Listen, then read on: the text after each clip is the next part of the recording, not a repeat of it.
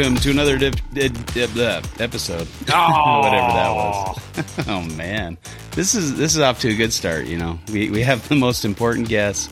I can't even get the name of the show out here. Welcome to another episode of Reptile Fight Club. I'm Justin Julander, and here also is Chuck Poland. Hot damn! Good job, dude. Thanks. I knew you'd support me in that one. And we are joined. I always support you, dude. We are joined today by the one and only Podfather and the one and only Mac and Wookie. Welcome, Eric and Owen. What's up?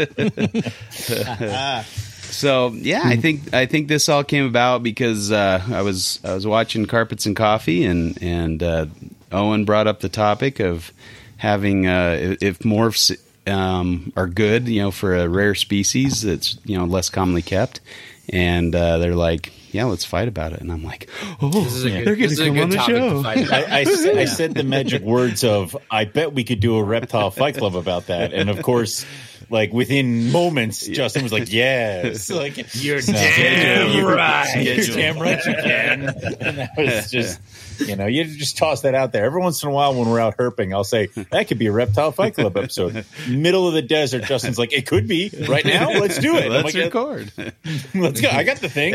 Yeah. So. Yeah, we've done a couple from the field. I know Eric was on I was going to say, one, right? Or two. Did Justin we do two? is not shy about from the field recording. Yeah, I think we did one with Justin's with Schmitty and Phil. Was Phil and Schmitty, and then you and Rob, right? Me and Rob. Yeah, right. It was good times. Did we didn't do another one, did we? We didn't do an earlier one.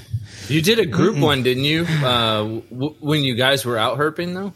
I think that was. Didn't the you one. do one with the In did one with THN? The THN. Yeah. You did one with Keith in Arizona, but that was, I think, prior to us. Yeah. Was that Arizona? Yeah, that was That's true. That was prior to us getting there. So that was like Keith was the first one to arrive, so I picked him up and I said, "Now you have to do a Reptile Fight Club. Now you're stuck, captive audience." And so we went to a park, and I was like, "He gets in the car, the door's locked immediately." Yeah. Oh crap! Oh no! I've started recording talk where I drive us off a cliff. Oh my gosh! We must fight. Well, thanks for coming on, guys. This will be fun. Yeah, 100%. Well, I figure if NPR is still a show by the end of this, we've done okay. Yeah, I was going to say, you know, welcome to the show. You know, it's sad to hear you're retiring and, you know, making the Reptile Fight Club the #1 show on the network. But I mean, we appreciate it, but it is kind of a sad day, right? Like, NPR will stop when one of us is dead. It'd probably be me at this point. So you can't get dead well, yet. You're getting married. I was going to say we have the double Jeopardy prize for this fight club, so the winner actually gets to live. So nice. Somebody may die on the end of this. See, the stakes have been raised. Cool. You know, listen, you know, prime guests get prime, prime prizes. Fall sweeps. You got to get the numbers. I feel like Yep. I feel like this is David and Goliath type of thing here. The Hobbit and the Viking. Yeah, I guess if the story is correct, then you want to be on Eric's side this time around, I guess. Something like it's that. David and Goliath. I was watching an old Saturday Night Live skit the other day, and it was like the Karate Teen. And it had like John Cena was like the Cobra Kai guy. And one of the Saturday Night Live guys was Daniel, and like he kicks him through. John Cena kicks him through like 5 walls, and he like loses his pants and stuff. It's pretty great. Yeah, I remember that. Yeah, it was good. All right, well, I guess it could go that way too. Owen could just kick you through a few walls, but I mean, that's why I'm here. I want to see that. Yep. Let's. All right, well, what's going on keep in our the pants on, folks. World of reptiles? I just got some posters. I printed a bunch of posters out. Oh yeah, there you go, right on Eric's wall. Mine's in a tube over here. Oh, in a tube. There's a prime space right behind your head there. I haven't put it up yet. Well, that spot is reserved for Eric in his full Pope regalia when I get that printed. Like that, you can't. It's going to be up here where I can stare at it while I work and cry. There you go. So, yeah. But I found out that I printed them off at my university. I found out it was not allowed to resell those, and so I'm like, because the guy's like, "Why are you printing so many of these?" And I'm like, "Oh, just to wallpaper my house. Yeah, I just really like this poster." You're asking a lot of questions there, dude. Like he's like, you can't resell these. I'm like, I did not know that, but that's, I guess that's good to know. Damn it! So I had to find another supplier, and I just got I ordered 50 of them, and they came, and they're not as good a quality as the original one. So I don't know. We'll see how. I haven't really unpacked them much. I just kind of looked at them and felt them maybe you could wait until a different, I assume they're students that have jobs that are manning. That's the, right. Just the wait thing. till You just wait find a till different one. Wait a few months. Maybe you could run through like a print by the time you get back around to the same person. Yeah, one of the guys that's waiting on posters, because I ran out of the other ones. He's like, "Hey, there's guys in my country that are getting these posters, and you're not sending me any. What's going on here?" I'm like, "I'm sorry, I ran out.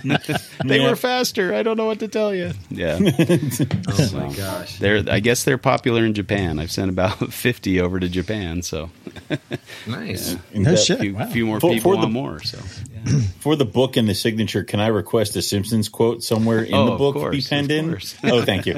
I need to do that in every book.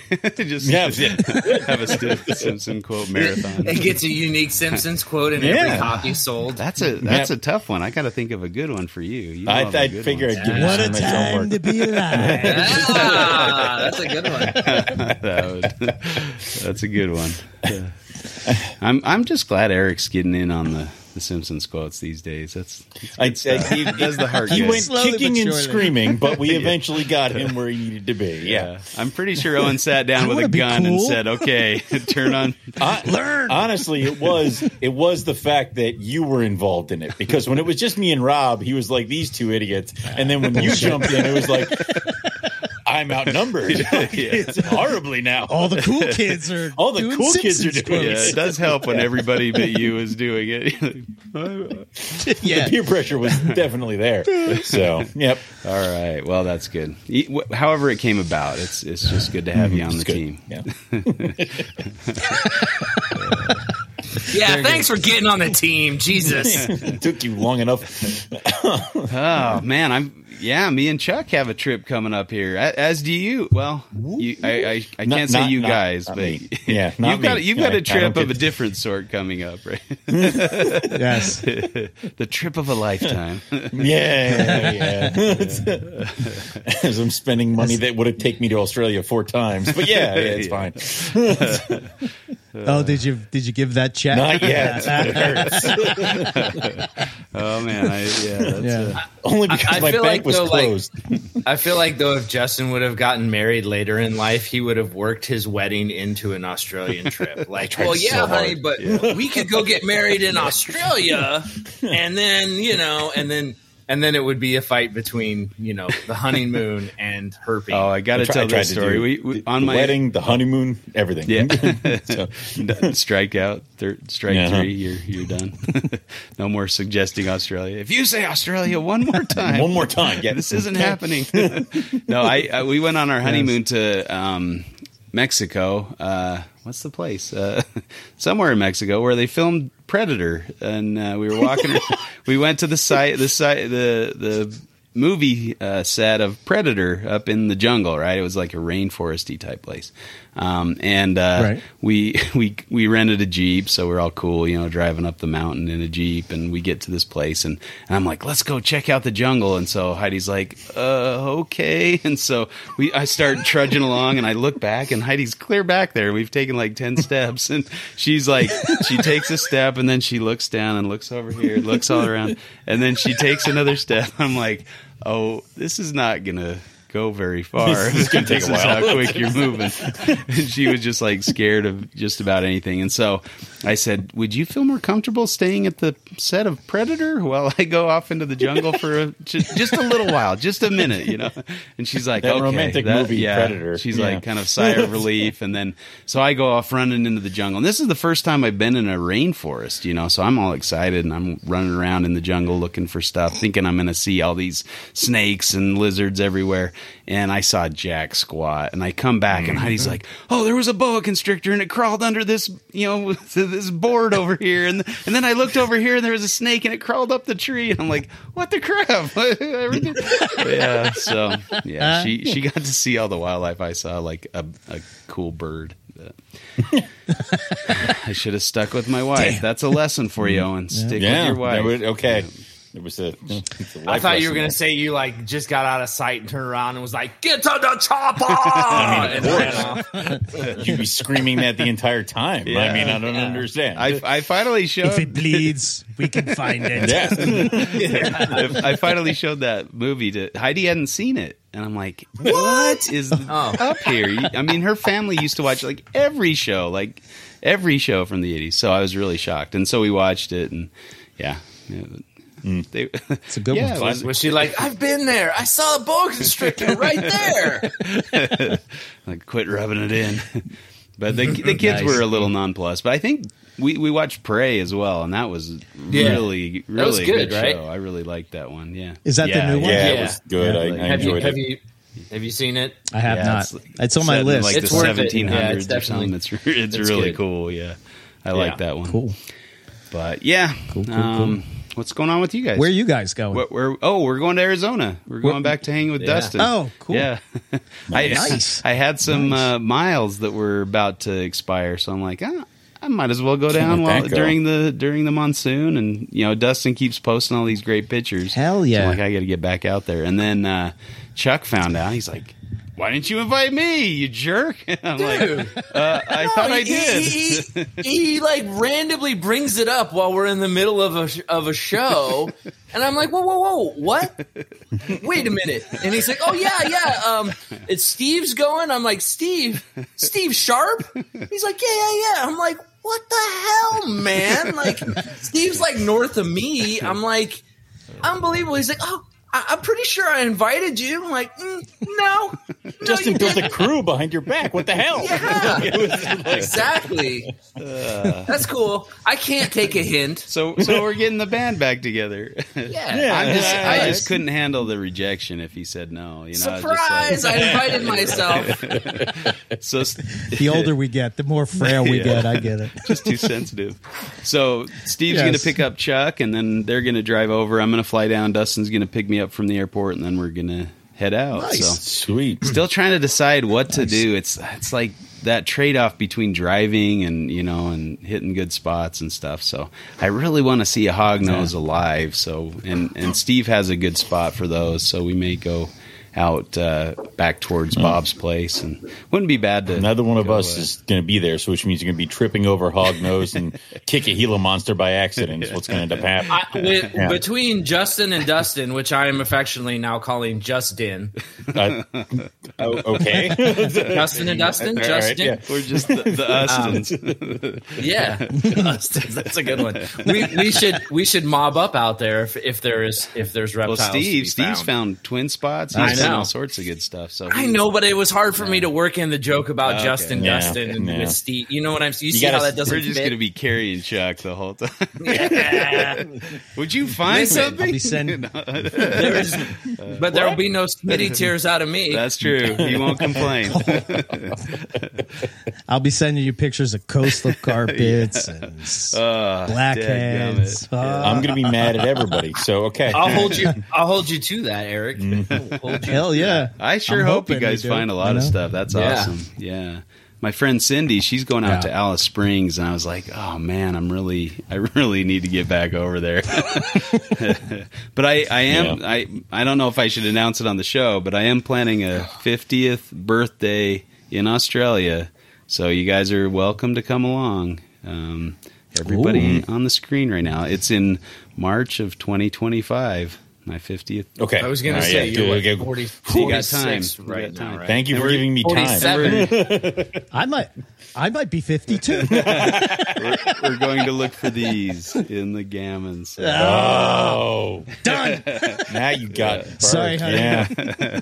Yeah, I haven't really done anything down in South Australia, kind of that interior, so I think that would be really cool. And maybe even head up to Alice Springs. I don't know if that's too far to go, but somewhere down there, check out some cool knobtails, check out some, hopefully see some inlands or gammon ranges carpets. That would be the ultimate. Ooh. Yeah. That'd be cool. How awesome would that be? Yeah. I was looking on iNaturalist, and March seemed to be a good time, and I'm like, hey, there's a good excuse. I'm turning 50. I got to be there in Australia. So Has to happen. Yeah. yep. Yeah. And As the Podfather, I must attend all hosts' birthday parties, regardless of There where you they're go. at. It's in the contract you guys signed. Yeah, very small. It print. is. Yeah. I think that goes the Birthday other way too. contractual So obligations. every birthday, just let me know where we're meeting. We'll do a different spot in Australia. Justin just shows up to every birthday you have from now. Where are we Where we going? going with that? The only downside is you have to wear a stupid birthday hat the whole time you're over there. Whatever, man. If I'm finding a gammon range, Yeah. I wear the Oh, my hat, the God, horn, yeah. the whole deal. That'd be great for all the pictures. Eric found something. When we find it. You blow your horn? Yeah. Eric said, "I'll do it One in of those- my Podfather regalia if you want. No problem." What happened to Eric? Yes. Oh, died. Heat stroke back there. Yeah. Okay. Yep. Excellent. That sounds good. Well, anything exciting going on with you guys in the reptile world? Okay, far too many babies. Just so many you babies. still got snakes. eggs, don't you? I do still have eggs going. I have bredli that are getting ready to hatch probably in a couple weeks here. Oh, nice. And then I have a secret project that I was working on that we have to see if that works out, because that is still looking like it might. There's a hint. So, I think Yeah. I caught the hint. Yeah, yeah, that's cool. So Cool. we'll see if that works out. If that works out, then I'm screwed. So, but I am plugging through a ton of different species, several that I've never produced before. Nice. So I'm trying to get like the blonde hognose to eat. Mm-hmm. I found out baby goldface white lips are just assassins directly out of the egg. Nice. So always which good- is cool. But good then to like have my that. olives just hatched. My rhinos just hatched. It's pandemonium. That's awesome. So- Yeah, You're having a killer. you are killing season. it in a most busiest way. It's the worst year to do it. Oh my god! The Yeah, worst year to right. do Yeah. this. You're gonna- Yeah. Okay, other babies, I've got to leave shoes. on my honeymoon. Yeah. You can, Do well if in you my can do absence. this year, you can do anything. Any year, exactly. Yeah. Yeah. Yep. Oh Yeah. God, but Just make it through. You're young and virile. You're not like No. us old. And, I feel Walk like it off, son. Walk it off. It's like I was telling Eric the other day. I'm like, I feel like I'm one of the old guys, but I have to remember how much of a young, annoying thing I was when I first got in here. And I'm still that, apparently. Like, when does that stop? Like, yeah. Never. oh, it's always good to be young at heart, even if you're not young in body. But, I just had my last eggs hatch out, so I came down and saw a couple little Nephurus wheeleri, the banded knobtails, running around in Nice. the incubator. Nice. So, well, in their container in the incubator. But yeah, that was exciting. They're nice looking too. One was really dark, and one That's- was kind of lighter. Do Two of them, yeah. Both the eggs hatched. The first two clutches, only one of the two eggs hatched. So I don't Yeah. know what happened there, but yeah, the last clutch got two. So total of 4 babies. Not bad. So yeah, they're Nice. Not at all. They're really cool. I'm really excited. I'm gonna have to hold some back, I think, and see if get at least a pair or something, and try to pair them up with some of the unrelated stuff, and then I like I don't know. There's something about raising stuff up in your own spot, that just they do so much better. And I think it's even more drastic with lizards for some reason. Like Yeah. the adults that I got just haven't really performed much. I just had one female that laid all those eggs, so she had 3 clutches. So I don't know, but we'll see how it goes. yeah, you almost wonder if there's like environmental imprinting that happens when they're really young. Yeah, yeah, right. I was reading a cool paper by by Shine's group, and they incubated eggs on like sterilized dirt or dirt with like bacteria and stuff like that. And they found the babies that hatched in the dirt that had the bacteria and stuff, they were significantly larger than the babies that hatched on sterile soil, even though like the water content, everything was the same. Yeah, it was really an interesting thing. I mean, I think, I don't know, I'm still just geeked out over Shine's book, but he has like all of his publications on his website. You can go and just look at all the papers he's published. Most of them. I don't know that they're all on there, but he has like a link so you can just open the paper and read it, right there. So check out Rick Shine's his website. But yeah, they just did a big book event in Australia, and everybody got their books signed and stuff like that. I think nice. That's cool.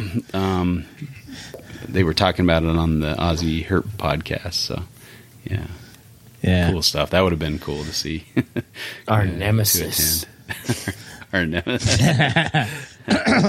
Yeah, that book was cool until I got this other book that showed up in the mail, and then I threw that one in. Yeah, I mean, I saw it. The other don't know one, if you the should do Shine that. book's over there. Yeah, Sorry, Dr. Shine. it's like on a Dr. table behind his Julander chair. has taken your spot. Yeah, That is quite a compliment. that is. That's too very too kind. But yeah, that's really nice of you. But I don't think I agree. Of course you don't. Yeah. You know. Yeah, I'm almost We done do. with Shine's book, and it's just it's It's really fantastic. Well done. Yeah, it's really I good. Enjoy it. Yeah. Yeah, got my brain wheels turning, that's for sure. But yeah, anything else going on? You guys just itching to fight? I mean, constantly. Yeah. Have you All listened the to time. NPR? Of course.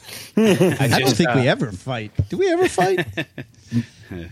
I'm under We're about to contract to find saying out. no. You'll give each other a hard time here and there, but Oh, yeah. I Oh, don't hell think, yes. I don't think I I've mean, ever dear seen you guys 100%. fight, man.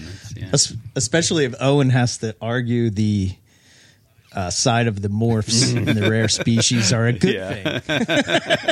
that will be awesome. That hurts so bad because I have to somehow channel, turn off my brain. Yeah. Look, his eyes twitching already. Yeah.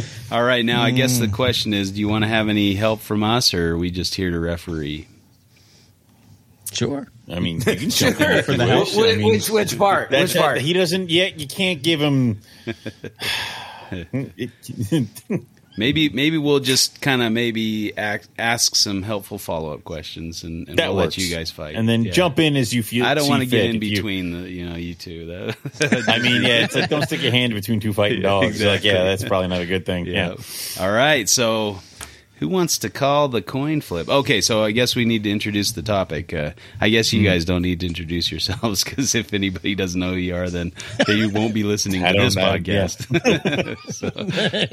How'd you get here? Yeah. So we're going to talk about if it's a good thing or not so good thing to have a morph show up of a rare or less commonly kept species. So Horrible. I think somebody has an Excuse me. Excuse me. No, I think that's kind of how this maybe came about. There was some discussion in the chat about was it a Halmahera, or no? It was a This is the albino Halmahera. Yes, Albino albino Tracy, Halmahera yeah. that was found, and Chuck's like, burn it. Allegedly. and Chuck's like, kill it. And certain other people were like, nah, it's cool. Come on, let it have a chance, And Bring it to a bar neck. and so then, Yeah. Exactly. Or anything with a cloaca. See, I love it because it's very easy to I just set remember off that Chuck, episode. and it's just fun to do. Chuck loves that phrase. It's just such a great. Yeah, it grinds my cloaca. All right, so We who's smell our own. I know where Chuck's at. He knows where I'm at. It's fine. who's calling it? I give it to the Podfather. Okay. He's got to call it. That makes because a lot of if- sense. If I do, people I guess call the cheap. question is, do I help the Podfather? No, he doesn't. I think, need yeah. help. First off, I demand I witnesses. say heads. It is heads. The Podfather wins. So now comes the fun part. Which side do you want to Which take? side do you want to debate, knowing what's going to happen? Well, Owen, Yeah. friend of mine, Just do it. Just rip the Band-Aid off. I'm going to take the side of the morphs are bad for a rare species because I gave all my morphs to you, so clearly you're the morph guy now, and I'm the non-morph guy. This seems like some sort of like years-long laid trap that you're dropping in right now, and I feel like he didn't even just. I don't think he just pulled the Band-Aid off. I think he just hot waxed your whole beard and ripped it off, dude. He's rubbing salt into his wounds. Like, Well, this is what makes it fun. Yeah, Now you have to argue the other Yeah, side. Eric definitely plays the long con, and it's just not good. Hey, the coin. Welcome the to Fight coin Club, decided. gentlemen. Yep, the coin Yep. made the call. All right, Eric. And I'm going to defer to Owen. All right. You chuckifying him. Chucking him. I'm checkifying it. All right. Owen, the floor is yours. Shit. All right. I will mute my mic. Go ahead, sir. Crap. All right. All my thoughts are now. I have to be like, no, betrayal. Like it's You got to turn off that obviously, part. Right? when it comes to popularity in species all in themselves, we can see like time and time again, the popularity has come through with followed by morphs. And I would say probably one of the best examples of that is that carpet pythons were definitely a fringe species in the hobby until morphs like jaguar, zebra, and other things that could be combined and worked with came about. So that kind of renaissance that was Morelia of the last 10, 15 years is due to morphs. So I would say the biggest thing and the biggest key of morphs in rare species is that it does bring some people who maybe thought about dipping their toe into a new species. It kind of gives them almost like a reason to. Yeah. And I would say that's why morphs are good, and it doesn't hurt me at all. How are they going to know how cool they are if they don't keep them, right? Exactly. You know, no It's matter not like how they they can come just- into it. It's not like they can just look at the snake and admire it for what it is. It needs to have some flashy colors. Otherwise, what are we doing here? All right. Sounded a little As he half-hearted hangs there. his head in shame. It hurts so bad. I First of all- feel like watching Eric right now and the look on his face is Arnold Schwarzenegger setting up all the traps in Predator for the Mac and Wookiee to walk into. Go ahead. Drip Yeah, it. yeah. Okay, I'm sorry. I'm out. Okay. First of all, how dare you, sir? The renaissance of carpet I don't pythons wanna- has I to do with morphs and not like, I don't know, objection. a podcast called Morelia Python Radio, a book called The Complete Carpet Python. Shots Oh, fired. the complete carpet python that had a morph section in it because we needed to make sure that everybody knew Yeah, about that the was like morphs. 10 pages. I'm sorry, I'm interrupting. Please continue. Why do I think that morphs are bad for a rare species? I think probably my thought would be that with a rare species, typically they're difficult to breed or they're wild caught and you have to get them established, and it takes somebody that really cares about that species, like Chuck with Almaharas. And I just think if the morphs get involved, it sort of dirties the pool, especially when that animal's trying to become established. I guess the older I get, the more I have moved away from morphs and look at the natural variability. You take something like a carpet python, and I was thinking about this the other day, and I wonder if carpet pythons hatch out and it's always the odd one in that clutch. Mm-hmm. And it just looks cool, and it could be nothing, it could be something, who cares? But it's just like, wow, look at this one. It's really a smoker. And I don't know if I really see that in ball pythons that are morph heavy. It seems like they're just worried about making the morph, refining the morph, but just replicating that,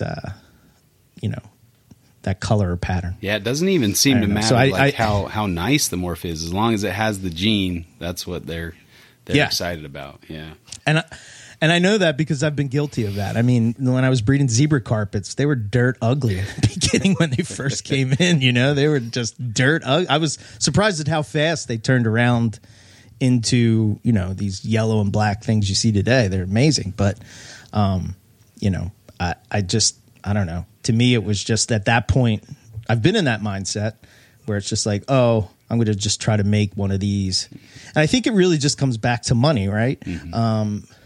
It's sort of the I was talking to Scott Eiper about this, where we were talking about the Jags, and we were talking about the whole like do YouTube people do the thing, you know, like their videos for themselves, or are they trying to promote a species? And obviously they love reptiles, or they did love reptiles at some point. They must have some sort of love for reptiles. But I wonder if at some point the money becomes more a part of it. And the thing I related to was the Jag carpet. And for me, I had to get rid of the Jag carpet, even though I thought if I didn't have them, I wouldn't be somebody in the carpet python community. I wouldn't have stuff to sell on a table that people would like. So it led me to find, even though in my head I knew that for me it wasn't right. So, and then that's the other thing about if morphs are bad, like, I don't know, those genes are kind of broken, right? They're not supposed to be like that. And you're like, have this rare species that you're introducing broken genes into. Doesn't make sense to me. Floor is yours, Macabookie. I object to half of what he said because it's devastating to my case. Okay, so I don't approve. I would say that the other good thing about morphs is that, like I said, it does gain in the popularity. So people might be working with the rare species, and hopefully with the idea of breeding the rare species more in captivity, like let's say olive pythons that only have one morph, albino, but because some people might be chasing an albino olive python, they're breeding more and more and more. Now, obviously, importation is illegal from Australia; can't do it. But in other species where there's maybe one morph or something like that, where there is importation, having a captive bred population does help with not having too many things be imported, ? So there's that whole thing, is that it does also help with that. And it also does kind of lock the species in as something that can be in U.S. herpetoculture and might be a little bit harder to say not be, because a lot of times with a rare species, if there's only maybe one or two guys breeding them, if something happens to their collection or if they just stop, then it's gone, like Dunai and things like that, where we have to bring them back into the country because nobody gave a damn. So that's where having some kind of morph project and, like, again, increase in popularity could help keep animals in U.S. herpetoculture. Yeah, look at what happened when Bert Langewerf died. I mean, you couldn't find an Aussie water dragon to save your life for a bit, and then people were like, "Wait, we gotta breed these. They're valuable," you know. And so he'd just kind of taken care of that, and then when he went away, they went away too. So yeah, even with no morphs, that's a problem. Yeah, so like, or there were no morphs in Aussie water dragons in U.S., so that could be part of it. That's a decent point there. All right, I'm coming back strong at you, man. Damn it. You said about wild caught stuff like that, rare stuff. Yeah. Right? Think about the granite carpet, the only wild caught carpet python that we can get legally in the States. And what did we do to that? Bred it so bad it didn't have eyeballs. Yes, go on. I don't get your point. I'm just worried about that the idea of the morph itself comes before putting the species in captivity the correct way. We'll breed the hell out of anything. Look at rough scale pythons. Doesn't matter. And look at the alleged hybridization of albino variegata, right? Like, remember all the Harrisoni, allegedly all of the one male or whatever they got bred to all those Harrisoni. Anything with the cloaca. Well, because they couldn't wait. Couldn't wait for the head. I mean, is that only a problem with? Is that only a problem with things with subspecies though? Would that be the same thing as, say, the Halmahera? Unless they're making hybrids, you know. I mean, I think unfortunately what it clearly demonstrates is people, when they see the chance to make money, will make bad decisions. And that you know, that is unfortunately the primary driver in the whole issue. So yeah, I won't say much more because I think Eric's got plenty of points more to make about this. But that is a pretty big. I certainly have a lot to say about this, but it's not my Chase. It's not my fight. Yeah. All right. Go ahead, Eric. Yeah. I was going to say, since Owen, you took a side for me, I make a point for you is that, and maybe you kind of said this already, but like, I guess the idea of a morph would mean that maybe more people would be interested in it, which mean that there would be more people working with it in captivity, which would possibly mean that more people would, establish those rare animals in captivity. Did you say that? Yes. Yeah. And I would say, to that point, my Traciae are pretty big now. They're good. They're every bit of 8 feet. And could you imagine an 8 foot albino Traciae? It would be a stunning looking animal. I would admit that, it would, but I just think the rest of that is kind of the problematic part. Well, I don't know. I don't get into the albinos like a lot of people do. I just think they kind of washes everything out, and unless it's like a carpet. Albino carpets are kind of bright. Yeah, I was going to say Variegata doesn't do that. That picture of the scrub didn't do a thing for me. I'd much rather have the normal wild type pattern than. Yeah. How do we feel about albino olives? Because I feel like that's everybody's thing, where it's like either you love an albino olive or you're like, because it's like it has no pattern, which is kind of what I think a lot of people who are into albino Darwins love, is that there's colors and there's patterns, there's flashy everywhere. Where it's just like if it's one solid color, you're like, okay. Well, it's already one like solid milk. Color, so it's either white or brown. I feel like you got two white or choices. I feel like that's exactly right. It's one solid color, and so what you're left with is this snake super cool? Yes, the snake's super cool. So whether you like the white one or the brown one, you're still left with a snake that's super cool. Right. So I don't know. I feel like that's a no lose example there. Right. But you don't see. I mean, you don't see them. Why don't you see them? Yeah. They're here. Well, why aren't they produced? Why What's not? going on with that? Olives are hard. Come on, somebody spill the beans. What's happening? Yeah. I mean, plenty of normals olives are harder than expected.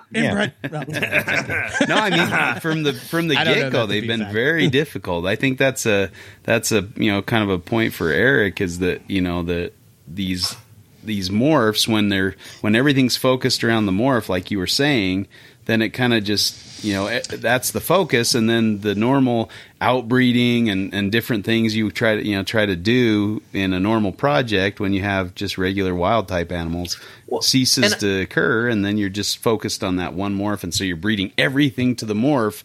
You're not breeding normals anymore. You're breeding all your females to that albino male because you paid $20,000 for it or whatever. So, and if you look at like ball pythons, there was so much importation of and people went through and sifted through all the weird shit that was coming in that was genetic mutations, but still out in wild population that was genetically diverse, right? So you had this genetically diverse thing rather than a freaking pair of snakes that came in that were related to each other from the same clutch, and then bred and bred and bred and bred and bred. Yeah, but you still breed to the offspring. You're still breeding them back to the parent to produce more of those morphs. Right, but and I you're guess not what I'm saying is, and you're focusing in any deleterious genes that may have come with that, mutation. So. I get what you're saying, but you're also talking about ball pythons, which have morph, all these different morphs. So that's all the ball python mutations aren't interrelated. Where carpets are, you're talking about wider versus much narrower, right? Yeah. Does that make sense? Yeah, but now ball pythons are turning a trash species into gold. We're talking about turning gold Whoa. species. Whoa, we're turning it into trash, are we? There are I some thought you would agree with 8-year-old that who one, wants Owen. to- Damn. Royal pythons. Listen, I'm on this side right now. I cannot tell you what I would think about. Oh, that's a good Ask point. me tomorrow. Fair enough. Like, Fair enough. There's 8-year-olds everywhere trying to punch you through the mic right Yeah, now. Jesus. Yeah. No, I mean, nobody wanted to work with ball pythons back in the day, and No, they were that's- very no, difficult that- to work no. with too. They were hard to breed and everything. So They were I guess terrible. that They were works mean. to that works to Owen's advantage to show that something that's difficult to breed and nobody wanted to work with, and all of a sudden there's morphs, and now everybody, any 8-year-old can breed them, like Chuck said. So Yeah. I think the only thing that's true, but look at, and again, I don't have my finger on the pulse of the ball python hobby, but I feel like we take the reptiles we work with. Let's just say pythons for the moment. I feel like we take them for granted. For me, I think that I was always driven to look at morphs simply because I had, I kept them in a rack on paper, on plain paper. So I needed something to pizzazz it. But it wasn't until I started herping that you start to see the animal in its environment. I mean, think about those rattlesnakes. And think about their, just the environment that they're in, and like they are matched perfectly for that environment. Thinking about Bredli in Alice Springs, and that, just all those things come into play. And I just think that as somebody that has been through the side of it of trying to be the flashy morph person, first of all, I don't know. My opinion is that it's an endless. It's just a pyramid scheme that ends with you being the loser. At least that's how I felt. It was just like no matter how much money I spent to be at the top of the list, I was still always behind everybody else because I was trying to be patient with the, raising them up and feeding them correctly and not power feeding, whereas everybody else in that, in that market was sort of rushing to be the person that produced X, Eric, do you feel like when you stop kind of participating in the morph game, however you want to say it, that your goals changed? Instead of 100%. chasing that next or whatever, you're like looking at it because I think for me, what has always been is I've always been a natural history person. Just like to me, just the idea of a snake having no legs, no arms, and being able to survive and eat things with its face and kill things with its face. It sheds once in a while. I don't know. There's just so many cool things about these snakes that we work, or just reptiles in general, that I think that we take for granted. And I think that the morph thing, at least for me, blinded me to those things because the only thing I was concerned about was making XX combo.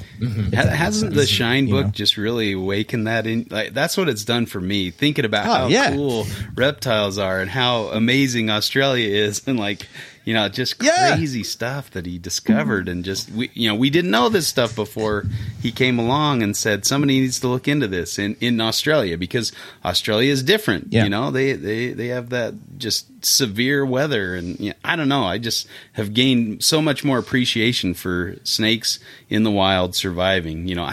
Who cares about a paint job when you got a snake in the wild surviving? It's pretty cool. Yeah. Well, and I kind of. Go ahead. Go ahead. I was just going to say, and I think I mentioned this on one of the earlier fight clubs, but like when you hatch out carpets, non-morph carpets, it's like you get nice animals, and then you get that nice spectrum from like the really awesome stuff that's right out of the egg that you're like, oh, that's going to be a nice animal, right? And yes. all the way down to like, oh yeah, that's just a brown, ugly carpet right now. And then 6 months to a year down the line, you get it again. And if you hold on to all of them, the ones that you were like, oh, that's crap, turn into like, you're like blowing your mind, right? And how many times have you sold a snake that you were like, oh my gosh, I can't believe I sold that. That thing turned out to be one of the nicest ones of the clutch. Like just that whole, like, that whole like just process of it is so cool with carpets. And I don't know that you get that necessarily with morphs as much. Like certainly, like one of my variegata albinos is much nicer than the other one, but that's like pretty obvious, like right out of the, like it doesn't change where, with a more wild type color change, you kind of see it more. I don't know. Maybe that's not an accurate thing to say, but that's kind of been what I've noticed. Yeah, I would agree with that. Yeah. I think the other thing with morphs that just popped in my head when you're saying this is just then there's the other part of it is the political part of it, right? And to me, I think this is what turned me off to morphs more than anything. It's like if you buy a morph from said person, then, you're now on said person's team, and then there's the other person that has, you know what I mean? And it just becomes this bullshit. Yeah. And I to me, it loses the whole, the whole idea of what we're doing this for. Yeah, it becomes a pyramid scheme rather than a working with cool animals thing. Yeah. All right, Owen. Yeah. What you got for us now? It's so hard right now. It's like, 'cause I'm like, yeah. Oh, right. Yeah. Shit. No, it's like, I would say that it does give you something to chase, something to have fun with, a project to build. Mm-hmm. You can start with the smallest little thing of your own and decide that you're going to breed this animal for this thing, this color, this thing, that thing. And you can do that. And then as you get generations in, you see the fruits of your labor through the morphs. I started in 2009 with 2 original caramel carpets that I got because some guy bought them and decided he didn't want them. And I picked them up, and that earned me a phone call from Nick Mutton, having never heard who I was. And he's like, "How did you get these? Tell me now." How did you get these? So there was that whole thing. But through that of just breeding those animals to each other, to animals that I had, to animals that I picked up, I'm starting to produce now my own super caramels and super caramel jaguars and various caramel tigers, things like that I've been working at to get down to a point where I have my first super caramel Xanic that I hatched out this year. Mm-hmm. And she's stunning. She's everything I ever asked for when it came to that kind of a project. But then there's also the small projects that are important to me. Nobody cares about them, and I don't give a damn. I fell in love with tiger jags when I was in college. Mm-hmm. So I am on a mission to create the most perfect tiger jag, in my opinion. Mm-hmm. And that is what fuels this project. I already gave it to you. Yes. Yes, you did. She's over there. Okay. Now I'm going to take her and do other stuff. Like that's okay. The next level. But there's that whole thing is that you can build these things and it gives you something to shoot for. And there's something in the back of your head of just producing an animal that at one point was years away. Mm-hmm. And you finally get it, and it's got those colors that you wanted, and it's got that pattern that you wanted, and you're now like 4 generations in, and you've hatched its grandfather, and you saw something in that animal that you kind of decided it needed to stay and tweak, and it is definitely a huge payoff.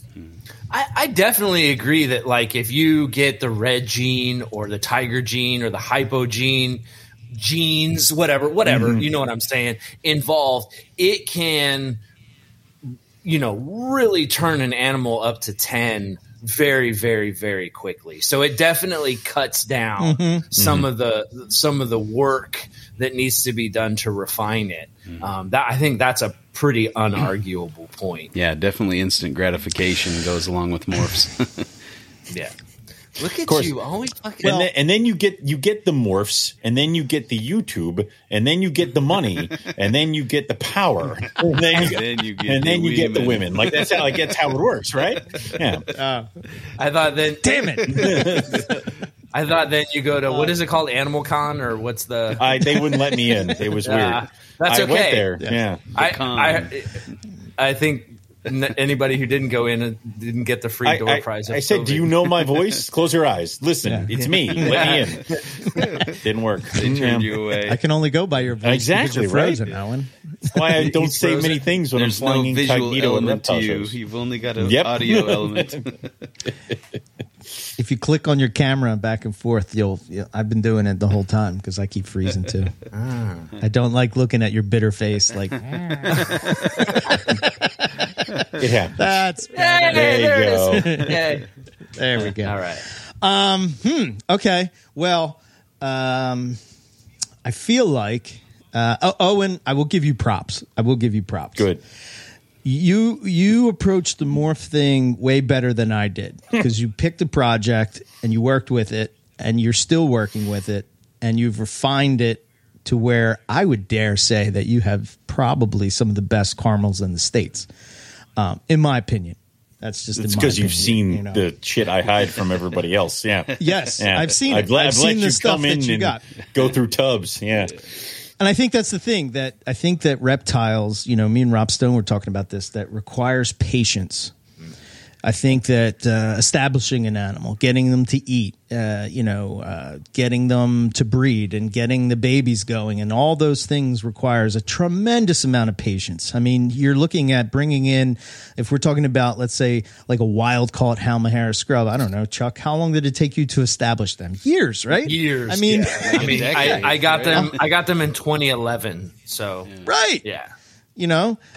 So I just think that like the morph thing, it speeds it up. And I think that, like I said, I think if you're doing a project or you're doing a specific project and you're not trying to to me, the morph thing became too enticing. Like it was too tempting to just like, oh, I can be a carpet python breeder and that's what I'm going to do, and I don't have to go to work anymore, and this is going to be great. It's selling a lifestyle.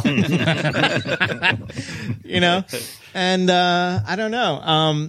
And then I think the only other part that I would push back is what happens when the morph isn't cool. I mean, we've seen this over and over and over and over again, right? Where, you get in this albino Halmahera scrub, all right? Okay, it's beautiful, whatever. We can go back and forth on whether it's nice or not. You get it established, it's nice, and then it becomes, It's been done. Been there, done so now that. Yeah. that rare species becomes, and it just disappears into the ether of the reptile hobby where, some 60-year-old dude that has, had them since, 2006 is, working with them and he's the only person and nobody knows because they're not on Facebook and they're not on social media and all that stuff. So I just worry about what happens then. Does the species it loses its cool? I mean, think about when we used to listen to reptile radio, right? And they would talk about like a bumblebee ball python was like the pinnacle of what you could do with ball pythons. Have you seen anybody that ever talks about a bumblebee ball python?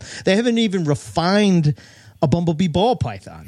I don't see them anymore. I don't know. Maybe they're there, maybe, and I just don't see them. But Not without I don't four think other anybody genes cares with anymore. them. Yeah. They're folded into the morph pancake by now. But it's also And it's just- the spider is kind of similar to the jaguar, so it's lost favor with people. They don't want to have a ball python that okay, spins fair around. enough. But yeah, I mean, name any morph and you got that's the Sure. case. Unless it's like one of the key ingredient morphs that seem to be in everything, yellow belly or fire, whatever. Yes. They're Right. in every combo. But yeah.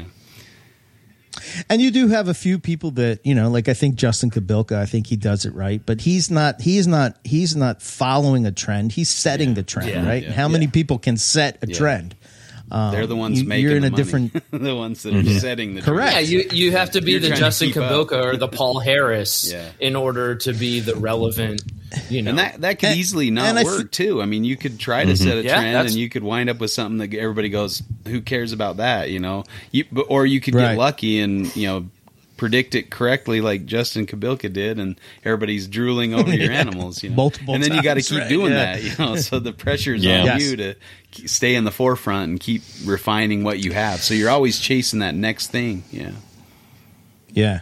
I think, that's 100%. Like it feels like you're always chasing that next thing and it never becomes about learning about what makes this animal tick. Like Yeah, you care less about the animal and more about the paint job on the animal. That's a. Oh, I have a question for Owen to maybe I don't know lead you in a direction, but what do you think about like people working together? You know that if somebody's got this rare morph or a rare species, and all of a sudden this morph pops up and they kind of work together. Do you think that those kind of things foster people, working and networking with each other? Yeah, I mean, I would say a great example of that is that Will Leary had the Jags and Jason Balin had the Tigers, and they had to work together in order for us to get the Tiger Jags, which led us down that whole path. And this was prior to granite zebras, things like that popping up. So that was the thing. It was that, that working together, that forming that community or that partnership just for that one project helped bring it several steps forward. And I would say that when a morph does pop out, it kind of forces us to figure out the animal. Because anybody who just has a species can get lucky and get a clutch once. And then God help you if something weird happened and popped out of those eggs. Because now you have to repeat it. And you have to repeat it with this mutant. So it does cause you to go into a deeper dive into what caused this, what did that. And, I mean, there are species that have no morphs that we still haven't figured out yet. And I would just say that that's mainly because some of those species. There's no morphs? No, not because there's no morphs, because some of those species are so high priced that only a certain number of people are working with them. Yeah. So things like morphs increase popularity, and then it also spreads out who's working with the animals. And you got more hands. You have more, like Justin was talking about, you have more of a community. You have more people thinking about it, toying with it, messing with it. If Bull and I were $1,000 a piece, we could all be we'd all have a pair and see what happens. Like, it's one of those things. So just because there's a morph involved doesn't necessarily mean that we're not working with it or not figuring it out. So. Well, Balin and Leary worked well together. Did Anthony Caponetto? Don't. Did he work well with anybody? That's not what I'm talking about. Are there Tiger Jags? Then that's where we stop talking, okay? Yeah. I think carpets were a little bit different though back then. No, I mean they were. There was no. I think that's sort of. Hey, we had really tri-stripes and we had gray-looking ones. Okay, exactly. Like that was the good old days. There was. Oh yes, I know. Let's all go back to the MP days where we can all sit there and be like, "What the hell is this?" Well, I I'm think sorry, too. what were we Like talking about? if there is an expanded interest due to a morph, you also have maybe an increase. If it's available, an increase in importation, because right now they kind of like importers just go, oh, nobody cares about that species. They're not bringing in Halmaheras. They could be bringing them in. They could be, very, well, they're very bringing commonly. They're bringing them in. Yeah, they're bringing them in. I mean, how many? Like just a couple. Well, not a lot, because I don't think they're. I don't think They're kind of a specialized thing. But if there was a morph and people were all excited about them, then that would start bringing in the imports, which could be good and bad. I mean, that could put more diverse. I got two examples around this, and I'll throw these at Eric and let him think it through and just respond the way he wants. So I think about this in a Somalia kind of way, right? So you think about Clastolepis, right? Clastolepis has had Exantix since Yasser was doing it way back in the day. Yep. And then you have Marcel Hawkins, hatched out Exantix. So we have probably no more or no less Exantix in Clastolepis than we had 15, 20 years ago, right? So there's an example where it hasn't gotten out of hand. It's just kind of coexisted. But how often have we seen Clastolepis bred? On the same token, Nada. Hey, tell the listeners what the species names are referring to, the common names. Okay, so Clastolepis would be the Moluccan scrub python, and then Nada. Somalia Nada is going to be the Tanimbar python, right? Bred a little bit more frequently, but it has a patternless form.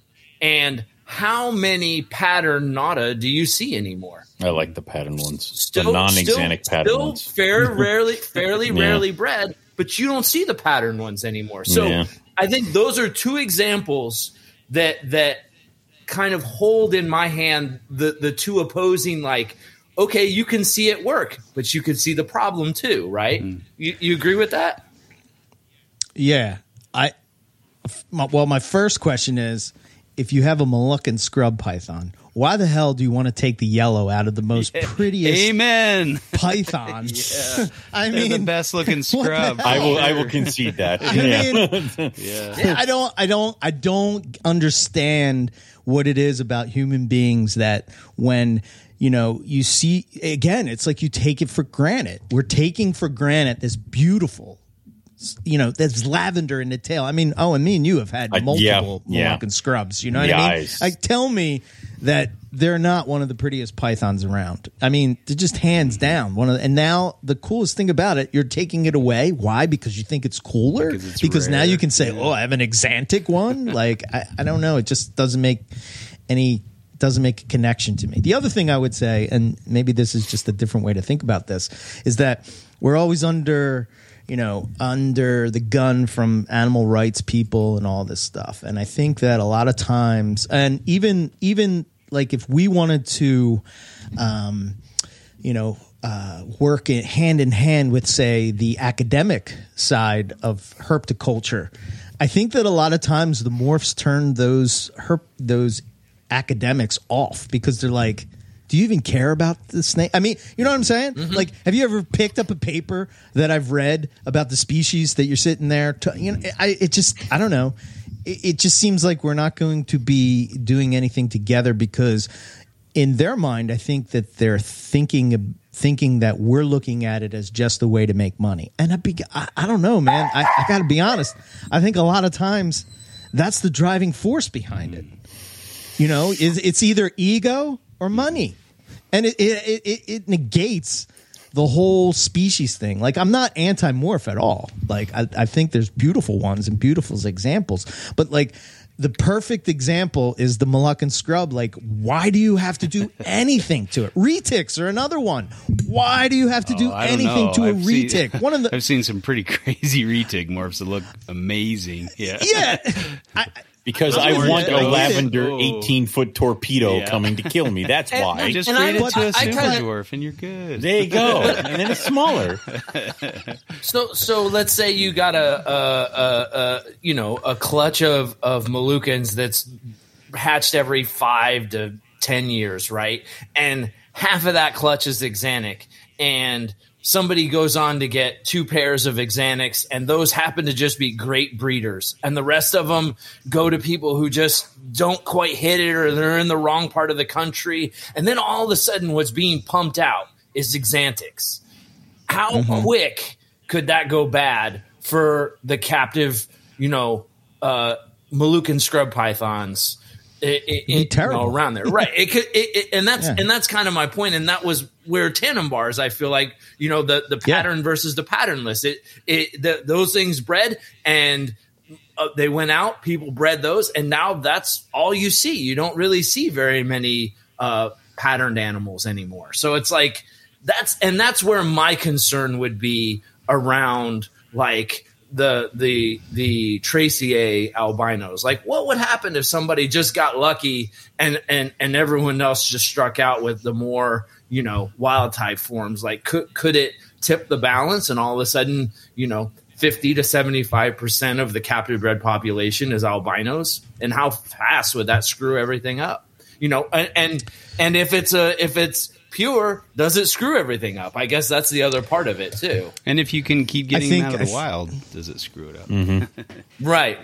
That's fair too. I think the point I'm going to regroup back to the retic thing is sort of the idea with the morphs is that, that we're so and again, I'm going to say the same thing about green trees, right? We're so we have to make a black, and it's got to be black, and it has to have blue, and it's like, man, I don't know anybody that thinks that a green reptile is not cool. Like, I mean, I don't know. When I was a kid, a green reptile was where it was at, and now again, you're trying to change this, and I don't know if you're changing. Like, I don't know if people's intentions. I'm sure there are people out there that their intentions are good, or maybe they just like different things, and that's great, you know. But like, I don't know. I just am afraid that those things get lost. You know, the species of retics right now. They're. I don't think that there's any kind of work done or anything where they've sort of divided all of them up. But I mean, you can guess that they're kind of going to at least be subspecies, and now they're all bred together. Why? Because we wanted a morph, and the idea that you're somehow going to make the big flashy thing. I don't know. I don't know. Just sorry, Owen. That's right. You're giving me time to gather my thoughts. I am. I'm trying. I would say that I know this is tough for you. it is. It's so hard. At least you're not just throwing it, you know. Like I'm trying not to, I'm proud of you. and I'm proud trying of to at least you. make some arguments, but some of my arguments are just becoming morph bad? Question mark? Like it's but I would say that a lot of the times a morph or a mutation ends up getting the brunt for what we do to the reptile market. You know, we create the scarcity. So in the one thing where, let's say, all the axanthic, you know, Moluccans are produced, then what would happen? You see a shift, like you saw with Nada, where all of a sudden the normal pattern ones become the ones that people want, and they get put up on that pedestal. So the normal Moluccans would have bumped up there and done that. And also we've seen projects where all of a sudden there's a rush on a species for no fucking reason other than that somebody put a picture of it out on TikTok. So like a couple years ago, I could throw a rock and hit 12 Macklot's pythons that nobody freaking wanted. Now, good luck finding them. Like you're and that's just the way it goes. Same thing with black-faced white-lip. And it wasn't because a morph popped up. It just became these species had some sort of inherent value over others. So it's not necessarily a morph thing. Do you think it's the rarity thing? Like that? What is rarity? Morphs are different. Morphs are, you know, like I want this thing that nobody or something that's different from what everybody else has. And then when you overbreed the morphs and everyone has them, they're like, fuck this. Everybody has these things. There's don't that care part anymore, of it, you know? but we also create rarity. Like I blame the NPR. people over in it. Yeah, well, exactly, all the time. But the people who live over in Wetar have no problems finding Wetar pythons. We do. Yeah. That's why they're all of a sudden on a pedestal, because that's the way it is. I would say that there are certain python species that are considered rare that are bred way more often in the country than most colubrid species, because that's not what we don't want that one. Well, what's the difference? So I would say that there's that whole thing is not necessarily a morph doesn't necessarily make or break the project. I think we make or break the project because we suck. And numerous times we've torpedoed projects for no reason. And, you know, the Macklot's python did have a morph and the thing died. And they're still climbing up in price and things like that. No morph at all. Yeah. Exactly. Oh, wait. Sorry. Yeah, the fickle. I have to agree with you on that one. Yes, thank you. Point Owen. This is where we. I got one. It's like 1 to 12. It's like, God damn it. Owen's hoping there's a buzzer somewhere that all of a sudden we have to switch sides. Like, and now you have to go, yes, my time has come. And then Justin's like, that's all we have for today. I wonder. I think it has something to do with human nature, right? We want what we don't have, right? So And when we get it doesn't matter if like, it's yeah. you know. I think for me, I was always addicted to the chase, right? And to me, it was always about, oh man, I got to get this and I got to get that, and I mean, Owen, you saw it. You saw my book that was planned out for like 10 years. Like, yeah, I know. you know. Most of them are here. Like it's yeah. What got exactly. you out of the chase? Herping. Herping. Yep. That's what it was. I think it was a combination of him going out and doing herping and going to Australia, and then he moved and took that year off. And he's like, oh, I got my fixes by like going outside and finding shit, not from hatching eggs. And that's where I lost him. After that, it was like he's gone. And I've slowly I've been giving him a lot of giving him a lot of line, and then this year I've been like slowly bringing him back in. So yeah. I think everybody goes through phases, and what they think is cool and what they want to do, and and they like this thing and whatnot. But the thing that's been consistent my entire second run of herpetoculture has been carpet pythons. I have never not had a carpet and don't you because to me they're my favorite snake. You find too when you find it in the wild, it makes you appreciate what you have a lot more than you did before, and especially if you were just chasing it for a morph, you'd be like, wait a second, this is a cool animal, look at this thing. Yes. There's something about herping that just really changes you. I think too, like if I'm being honest, it's not about, to me, it's not about saying that tubs are bad or whatever, right?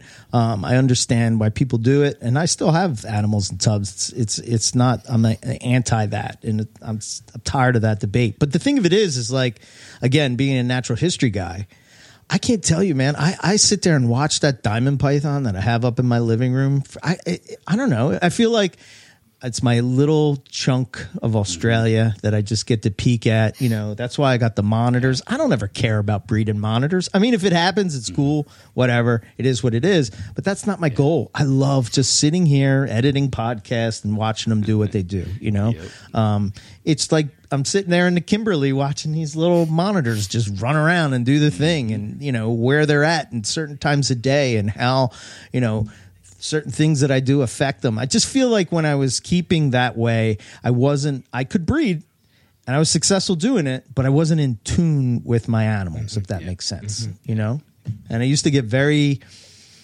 I think Keith McPeak had a big influence on me. You guys had an influence on me as well. It's like, as you're herping, you start talking about stuff. Rob's been telling me this for years. He's like, what are you doing, man? Just cut your collection down, put them in bigger enclosures. It's the greatest thing ever. And he did it, and I fought him, and I'm just like, no, I'm going to get rid of my Jags first. And he's like, what are you doing, man? Get rid of those things. Why do you have them? And it's just like, why do I have them? Do I have them because I think I have to have them, or do I have them because I want to have them? And it really was because I thought I had to, right? So I think we all go through that, the kind of the Pokemon, I got to collect them all kind of thing, And once you do collect them all, you're like, I've got way too many animals, and you whittle it down to the ones that really bring you joy, and you really, like whether there's a morph or no morph or whatever. Yeah. This is a bunch of pokey bullshit. pretty much. But don't get me. I mean, but there's some great looking morphs out there, right? Yeah. Like if you have a morph in your collection and that's what gets you off, and do that. Like I don't think it's necessarily like morphs are bad. I think it's just like if you get consumed in it and you're it's about why you're here, right? Or what got you into this in the first place. And if it was morphs that got you into it, cool. But it doesn't have to always be that way. If if it changes, that's okay too, right? Like, but I guess when you talk about rare stuff, there's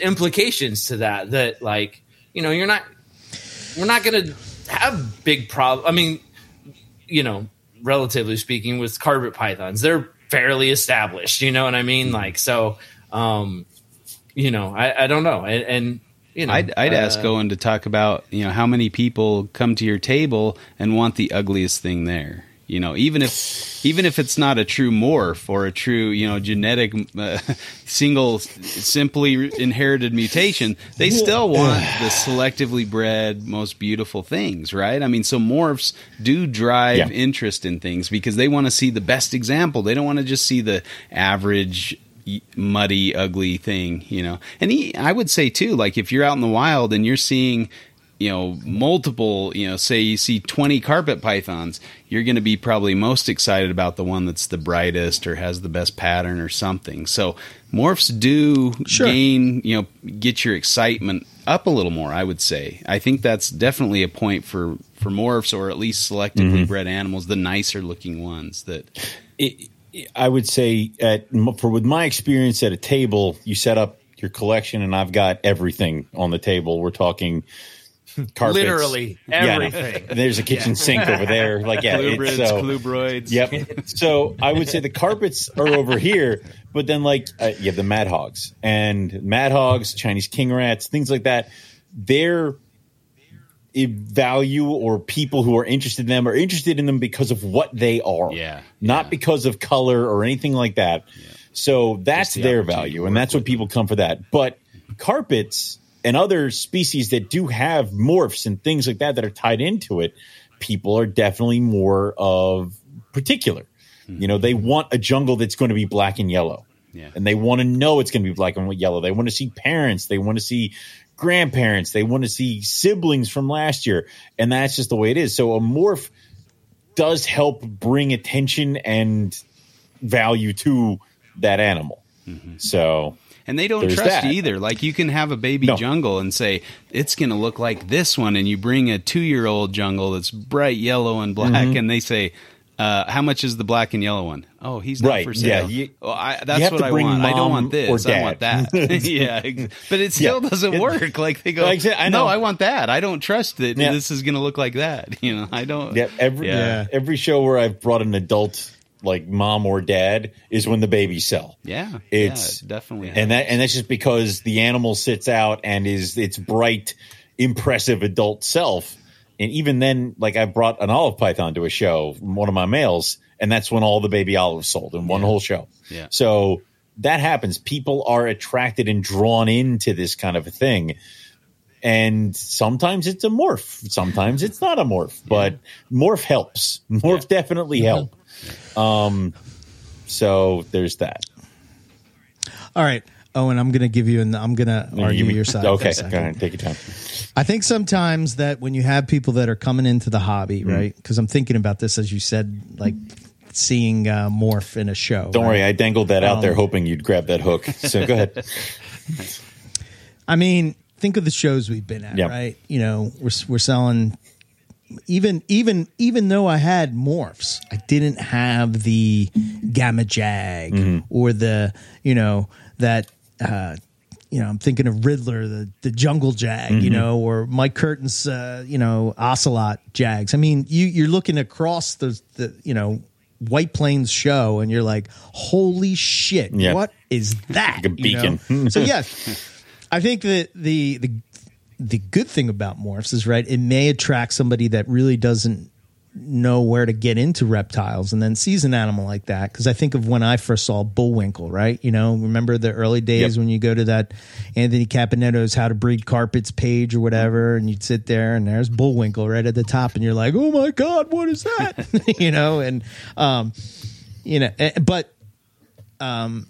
I think it's good that you would get people into it that, it's their stepping stone, right? Mm-hmm. And then they're going to want to learn about the animal or whatever. But we're talking about rare species, where I think that with the rare species, you need to have that passion for the animal to begin with. I mean, think about the Timor python. And again, I don't understand this for the life of me, but why does anybody give two flying shits about an exantic Timor python? I don't get it. I just don't understand. You've covered that, Eric? Okay, we get asked and answered. Move on.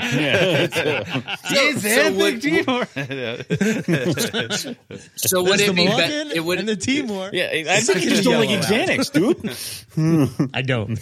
No, just kidding. Would it be better for Bull and I if a morph showed up? I mean, it makes the argument right there. I think too, if you're, I mean, Bull and I are already extravagantly priced as it is, right? Let alone if it's an albino. Like, where do you go from there? Where do you go? Yeah. So it's albino, another $12,000. Yeah, the only people that are going to be able to afford that are the YouTubers or whatever, Oh my God, Go fund me page. Yeah, please buy my albino Bolins. Yeah. You're not going to get it just because you have a passion for the rare species. That'll be I would say the downside of it is that if a morph hatches out of a rare species, you are now the custodian of that. Mm-hmm. So it is up to you. Responsibility. Exactly. Yeah. It is up to you now to reproduce this, because if you don't, and it dies, you're the reason we don't have X. We don't have a albino this or morph that. But you were the reason they had it in the first place. If you had exactly, it out, but so. the problem But is that nobody's you don't looking ever at that want to be aspect. right. Nobody cares. But the problem is you don't want to be that footnote in the book that comes out. It's like, well, we had this, it died. Like, because of Owen, like, God damn it! Like, yeah, but you know what? I'll tell you this: if I hatched out an albino Tracier, I would shelf that thing. I would stick it in an enclosure, and I would watch it, but I would never reproduce it and sell it. Ooh. I've said for years that if I hatched out any kind of brand new carpet morph, it would be out of the egg in a box and shipped to Nick Mutton with like a sticker that says, please don't kill this. Like it just because I don't want to be that guy who's like, we had albino coastals, but Owen fucked it up. Like, nah, See, this is really why I got out of Morph's game, is because, Owen had somebody that he could send that box to that he knew that he does a show with every week for the past 10 right, years. fine, But yeah, right. he decides to send it to Nick Mutton. You're right. A fictitious I see how box it rolls. that never happened. I God. see the game here. At that point, now you I'd know keep why it I myself. hate the Morphs. Like, A little tender still. A little tender. It's like, but then there's also the thing of like, if the morph itself is bad for the animal, like if I hatched out the scaleless rough scale python, I'd put it in the freezer. Like it's like I couldn't do this. Yeah. Even if somebody offered you $200,000 for it, See, and No. that's the part right Listen, there. Is Owen can very easily be bought. Okay, let's just say that. I think most reptile keepers can. and I think you know? that's Yeah. I think that's the thing is that's when your why are you in this really gets tested, especially right now. If you were to shelf a potential morph. For just the love of the species, like at this point in time, I cannot put this out at no amount of money. I'm still doing what I want to do, and when that starts taking off and cool, and there's no longer any concern in my mind ever of a morph mucking up what I'm trying to do, then maybe I'll sell it. But Just it's make like, sure you get the $200,000 before you send them the frozen scaleless rough scale. Yeah, of course. Yeah, no, you got to do it right. Make it look like a shipping accident. I think a really good example of how popular oddities are is the whole two-headed snake, two-headed turtle market. Like you hatch out one of those, it's not reproducible, but people will pay huge amounts of money because it's an oddity and it will bring people to your table to look at a weird thing, and it gets people's attention and stuff like that. People love one of a kind stuff. Yeah. It's my gosh, nobody has this. The novelty. There's a sulcata that is twisted halfway down its body, so its feet point up. Its name is Helix. It has a wonderful little following and all this other crap. Yeah. It doesn't need to be a genetic mutant for us idiots to keep it alive and go look at it. Like you want that draw, which it doesn't necessarily need to be a morph. Am I helping Eric right now? I don't know what I'm doing anymore. I've lost. No, the lines are blurred. That's a point for you because morphs draw people in, get them excited about what you're. So just hatch a freak. It doesn't need to be a morph. I mean, that's what a morph is right? A freak. Jab a snake's eye out. There you go. Probably shouldn't be. Give me a YouTube page. I think that would just say that us as content creators, if the only thing that somebody can find cool about a reptile is the color or the pattern, then we have failed. Yeah. Period. Man. Yep. Mic drop. You need to be excited going through your cages, whether it's like because I have like a super caramel jag, and then right underneath is like an Angolan python, and it's like awesome, and then like a corn snake. It's like yay! I just keep going. And I think that kind of goes to the whole like YouTube influencers thing. Like they take away from the animals themselves because it's about them, of course, more than it's really about the animals at that point. As long as they can bring you that animal and you're like, oh, that's a cool thing, it makes it less about the animal and more about them. But isn't that what we're all about, is trying to get people excited for the things that we're excited for? I mean, anytime Owen talks to somebody on NPR, he's getting that species that they were so excited about. You know, it's really that does happen a lot. You get drawn in by somebody's excitement. So yeah, just because they have a big following on YouTube doesn't make that wrong. I don't think, as long as they're doing it for the right reasons. You know what I mean? Like, just saying this is a cool species. You know, that can be a good thing. I think. Well, but they're influential. Yeah, they're influential, and it's how they use their influence. I don't think them promoting reptiles is necessarily a bad thing. It's the way, you know, it's the way it's done. Yeah. I think is where I would tread lightly. Mm-hmm. I think on NPR for years I've been known as the IJ guy. Yes. And facing facts, right? Yeah. You know, back in 2009, 2010, nobody really cared except for like me, Luke Snell, Julie, Yasser. I mean, even Nick didn't have really a good collection of IJs, you know? There's probably people I'm forgetting that did it as well. But I'm just saying, like, to me, the people that stand out, right? And it was sort of the odd group of the carpet python world. You were right? shunned, yeah. It was like, because, I mean, how do you compete with a yellow and black screaming I was snake? always supportive of you. So I guess I've always been that person that's promoting The dark the side. idea. Yeah, I think the same thing. I think the same thing with inlands. Mm-hmm. And I also think the same thing about Antaresia. Holy shit! What cool pythons, and they're small, and you can keep them in a naturalistic setup without anything. But because they're called dirt snakes, that somehow they're not cool. Thanks a anymore? lot, Peter That's just Burge. bullshit. Quit calling them dirt snakes. They're awesome. Stop it. Yes. Owen, you remember the first time I came over to your collection? I'll never forget it. You had that rack that was in the corner, and you still have that rack do. that's like that white rack Yep. with those, you know, the one that goes this way, Yep. long ways. Yep. And in the top of that rack, you had a granite spotted I python. did. Now, granite, that's a morph. I get A it. granite that But was it was an adult. No, it was way too big. It was yeah. No. I know, but broke what I'm that saying thing. is it's an adult, and you pulled it out, and I looked at it, and I was like, that's an adult python? You know, because at that time, I'm used to Burmese pythons, Right, reticulated right, pythons, like all the big ones, African rock, stuff like that. And I'm like, wait, you can have them in a small size? Like, I don't have to shovel the shit with a shovel? And, like, I just don't think that those species, you know, so to me, that's where I think, you know, us as content creators, I guess if you want to call us that, have sort of that responsibility to get people excited about it. And I mean, years later, I see more of a surgence in people wanting to get IJs than ever before, you know? And and to you, you know, all the liasis that you're always talking about, you don't think, I guess we talk about it and think like we're just shooting the shit, like me and you are talking or whatever. But like at the same time, you're influencing people to want to get that species. Why? Because you're excited about it. And why you're excited about it? Not because of the color or the pattern, because of what it does or what it is or where it's from or what the natural history behind that is. Or like, oh my God, this thing does, you know, this behavior or whatever. And if you set it up like this, you can see it or whatever.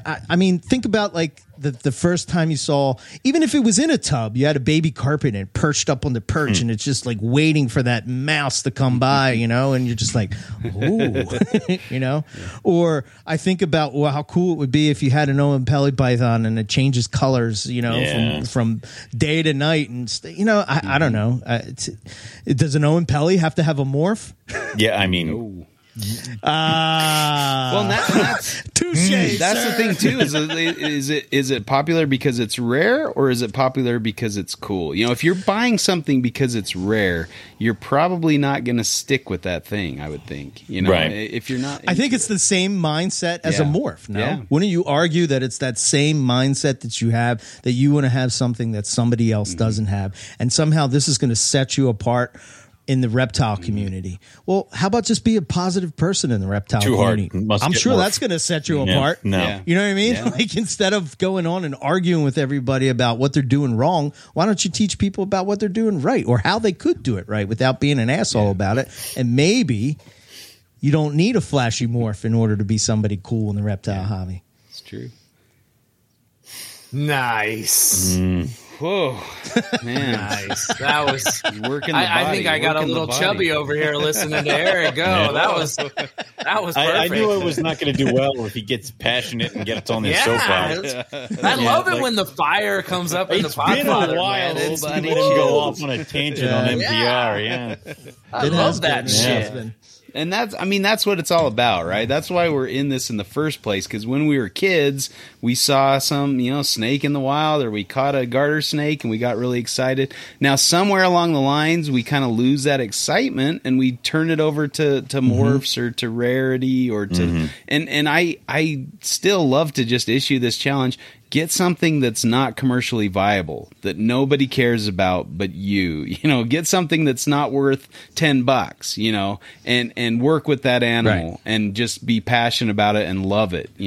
That's I think that brings more excitement and fulfillment than trying to chase down and make money off of snakes. Frankly, and I think if you do it, you're going to enjoy it. I've got some shovel nose snakes, and they're so fun to keep. They're just really cool snakes. Yeah. They're brightly colored. They're gorgeous, but man. nobody's breeding them. They're Nobody doing really good for you cares still? about them. Oh yeah, They're- they're fantastic. They'll take roaches off the tongs, man. They're just crazy, awesome snakes.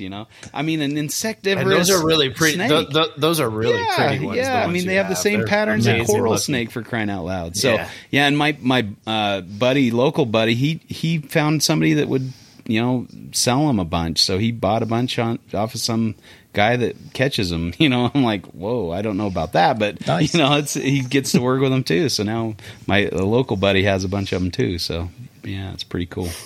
But they're a fun species. They don't need a morph. There was an albino that Jeff Lem had, and I think he produced from it, but it hasn't. As far as I know, it's not widely available or anything. So but I don't want an albino. I want the normal wild type stuff with the nice red on it and stuff. It's just cool snakes. Yeah. I feel like I've gotten to the point where I breed for myself, and then y'all can fight over what I don't want. So it's like it's gotten to that point now where I used to not keep anything from like pairs and things like that. Now I'm going through it, and I think I have like 6 or 7 holdbacks from this year because I'm just like, ooh, that's a caramel tiger boy. I don't have one of those. You stay, Mark. Oh, but this girl's pretty too, Mark. It's like, okay. So I think that's my big issue now is now when I hatch something out, I want to hold back as much of it as possible, watch it all kind of grow up and just soak it up, soak up as much as I can before I finally have to come to the realization of like, okay, I can't keep all I don't this. need 5 male tigers. Yeah. Yeah. And then, oh, by the way, unless it's an adult, it's easier to get rid of when it's colored up if it's a carpet. You know what I mean? true. So it's like kind of a side benefit. And it's easier to sell That's- when it's colored that's up. also known because as people like Berking morphs. the clutch. Yeah, we'll do Berking the that. clutch. Berking the whole clutch. I wanted to Burke all the inlands, but everybody wants them. I'm like, gosh, dang it! And I don't necessarily want to feed all these babies either. Yeah, I was gonna say I'll run That's out of, cool. Yeah. space, which is I mean, it's really cool to see something That's like good. the inlands where they're less appreciated. They're not as flashy as a jungle, but they're just cool in their own right. They're calm. I mean, they're so awesome. and only like a handful of people gave a shit about them 5 years ago. Well, Right. frankly, I was one And of I those think- until I saw him. I was gonna in say person, like 4 of them are right here. Like, when I saw him in person, I'm like, oh, I was wrong. These are not just Yeah. weird looking coastals. These are something special. Yeah. And just the fact that they're so easy going. I mean, my kids will go in the room, just open the cage, pull one out, and show their friends, and then they drape it over their neck, and they don't have to worry about getting bit. They're just such cool carpet pythons. Yeah. unless they got food in their hand, and then they it's definitely on. got to Yeah. worry Oh, they're about good. getting Yeah, bit. these babies, they're all Dude. taking off really well. They're all eating on their own, no issues. And some of the past The worst- past clutches, Fantastic. I've had some issues getting them to feed sometimes. But these The guys worst have been carpet awesome. bite I took was from a Malgan. Oh, really? And I had food in my hand. Oh, you yeah, gotta that female feed that misguided feed. That would hurt. drilled me and would not. Oh, it was horrible, dude. I was just like, and they're so docile, Yeah. like they're so. But man, they get food crazy. Yeah. It's They definitely do. but that's why I like them. They're good feeders and cool snakes. I will They add just, them eventually. Yeah. Oh, they're so. It's one of those things where you can't show anybody, you can't tell them, but when you see them in person, you're like, oh, these are fucking insane. Like, just That's the the problem. colors. I've seen them in person because, and they've been in the back of my head because I did a show with Ben once and we split a table and he had some and they were like gnawing on the back of my head then, and then Eric stuff, like he just has them all. Let's go to the inland wing of the collection. So there's that. I only have 2.2. What are you talking still about? there. I mean, come now. Well, that male I have is stellar because it's got a red tail. Yeah, there have been several animals where I turn to Eric. I'm like, you were never allowed to show me this animal again. Okay, if you do, I will take it. And I feel like the selective breeding potential of Metcalfi is largely untouched. I mean, they're still like, oh my dude, those things could be insane. Yes. If you even look at what bredli is, you could do the same thing. Yeah, I think this might be siding with you a little bit, Owen, but I think if you want to look at jungle carpets as like the color of them and how they've been refined and selectively bred to look the way they look and they don't look like what's in the wild, to me, that sort of gave the blueprint to what is possible with the rest of the carpet python complex that nobody... I don't want to say nobody, but few people really cared about those. Like the inlands would be an example. Darwin's would be another one. I think me and Justin are probably the only ones that wanted the ones that weren't albino. I'm like, screw the albino shit. I just want a Darwin. Like that's a Darwin, Everybody else is focused on the albino part of it. But like to me, all those, subspecies, species, whatever they are, races. let's go to the poster. To be determined when the book comes out. Hold on. But I just think that there's so much potential in those untapped, subspecies of carpet pythons. I don't know. I will say too. I keep hearing like jungles aren't what they are in the wild, but I hope the new book will kind of give a little better appreciation for some of the wild jungles. There's just some crazy looking jungles out there that have some just beautiful black and yellow coloration. I don't know. I can give you page numbers if you want, but there's only two people, 3, 4, I don't know. 5 I don't people know why on we're the doing that. planet that have this book. So I'll write if the page numbers down for when my book comes in 2 months. Exactly. I got to be honest. The first when I opened it was we're not talking about Pete Call, Ruby. Calm down. The one from Lake Mars. Yeah, making sure. The one from Lake Mars. The one that Scott took. Oh my god! Yeah, Holy shit! Cool. Yeah. And did you notice it was missing its tail? The tail? Like got its tail gnawed off by shit. something. And it's still one of the most beautiful carpet pythons you'll see. I love that one by Shane Black on page 37 too. I mean, it's got a little black, kind of fish netting, but it's gorgeous. The one on page 36 that Lyle Naylor took. I mean, I prefer the one on page 38, honestly. The one on 40 that has more black on it. Really thin. Can I get a 52, 52, 5, 5, 3, 6, 1, 12, 10, 7? 94. That the Paluma locality from Now Scott you're just Iper, the being northern mean. coastal. That thing is nuts. Isn't it on page 38 that Owen was talking about? That thing Out is of all the crazy. pictures you picked of me for the book, I dislike it. Oh yes. You didn't like that one? I thought that was cool. Well, I mean, I'm The wandering crew around standing aimlessly around in the coach desert. with- Like, yeah.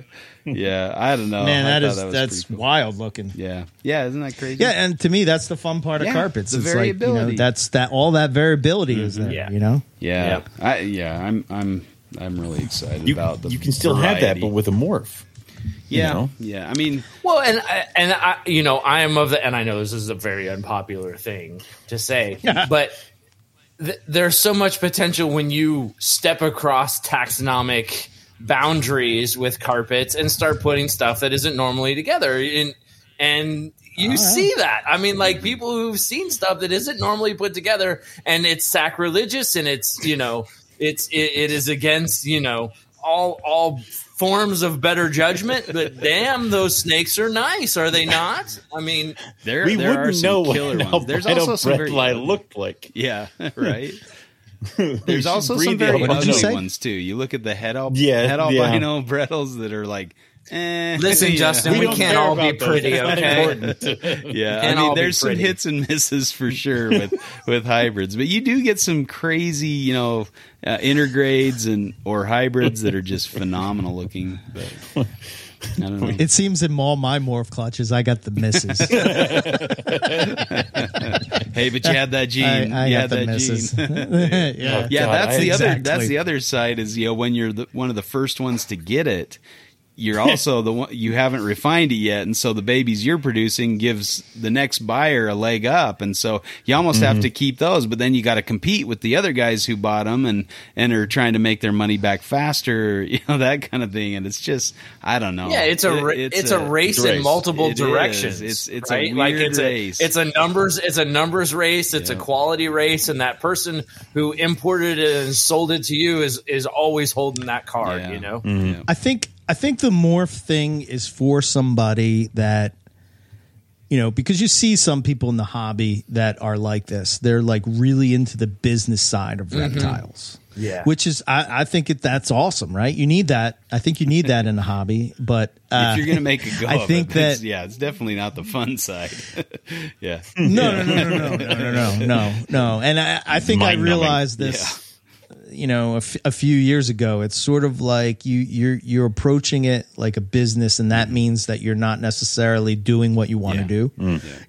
But what if you like reptiles and you really enjoy business and you can that's what I'm find saying. ways to make Mix the both two. of those things work? And I think there are those people out there. You know what I mean? Justin Kabilka. Where they, 100%. You know who comes Nick to mind with Mutton. that? Lori Martin. Yeah. When we were talking to her, she's very, very like business. You can tell that she's just a very business type of person, right? But and she's got ball pythons, but she also has like Popwin pythons, like real Popwin pythons, not the Popwin carpets, the Not Not that midget cheap carpets, knockoff kind. Yeah, not those. So she has those. So I think that she's like, to me, that's where I see that side of her where she's a reptile keeper. Like you can tell that she's into the reptiles that she's into, and then there's the business side. And I see a few people like that are really in that mindset. Nick was talking, and I think that's good. Nick was talking about reading like sales, books on sales Nick and was stuff like like that. that, yeah. I'm like, oh, that sounds horrible. Like that sounds like Yeah. torture. I'm not in this to Right. sell stuff. I'm in this to work with animals. But it really Says the guy who hates to update his website. It definitely does help your business if you can do that as well, and obviously Nick's been very successful and has done very well, and he's paid off a couple houses, he's got a bunch of money in reserve in case lean times come, those kind of things. He's a very very smart businessman. Yeah. You're welcome, Mr. Mutton. Yeah, that one house has a plaque for Eric on it. Yeah, it's weird. Paid for by Eric Berg. Eric Berg. There you go. I think between him and Paul, I probably paid for that car he was working on for years. And How much of that Corvette is?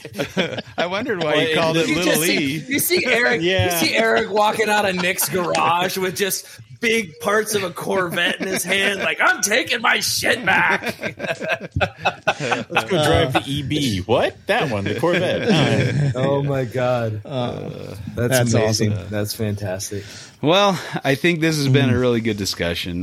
Obviously, there's the morphs have taken the reptile world by storm, and they're probably not going away anytime soon, especially with ball pythons. But I really hope that anybody listening can appreciate reptiles. You go back to when you were a kid and you're first experiencing a reptile. Appreciate it for those reasons. Get into it for the right reasons. That maybe up front, rather than going through this long process of getting into the pyramid morph game and then realizing these animals are cool without a morph, and then getting out or getting into herping or something. Like just maintain that appreciation. I think that really is what brings the excitement and the joy and the fun of the reptile hobby. But that's just my opinion. I just got in. Amen. I just got in some Eric Hernandez red coastals. Oh, yeah. I looked at them, but after this I'm gonna go Look at them. check them Okay. out. Yeah. Look at them more. You're like, okay, time to end. Let's get out of here. Yeah. Yeah, here. Yep. Well, any last parting words? You guys all talked out, all fought out? I would say that you can appreciate an animal for a morph and what it is, but then you can also appreciate an animal for just what it is, base model. Yeah. I got a Mellendorfi, and I love the little. He's a bastard, but I love him because of what he is. And they offered me a patternless one, and I'm like, I don't want it. I want a Mellendorfi. I want what it looks like. So there's that, but then also I have a Blue Barons Racer, which is one of the most beautiful colubrids I think you can ever see. And I love her just because of she's this blue shoelace that is all over the place and all those other things. So you can appreciate her, and it's an added level because she's blue. Aren't they a little spicy as well? Oh God, yeah. She's we're learning things. Yeah. Like it's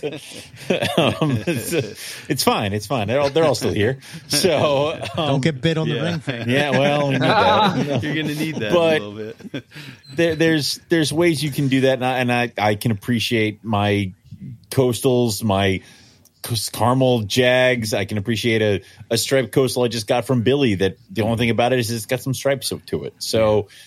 You can appreciate other things. Just don't get. It's very easy to get lost in the whole thing and to get towed under, and then all you're thinking about is morph this and morph that. So, like you said, get back to the base of it, of the reptile and the snake, and enjoy it for what it is.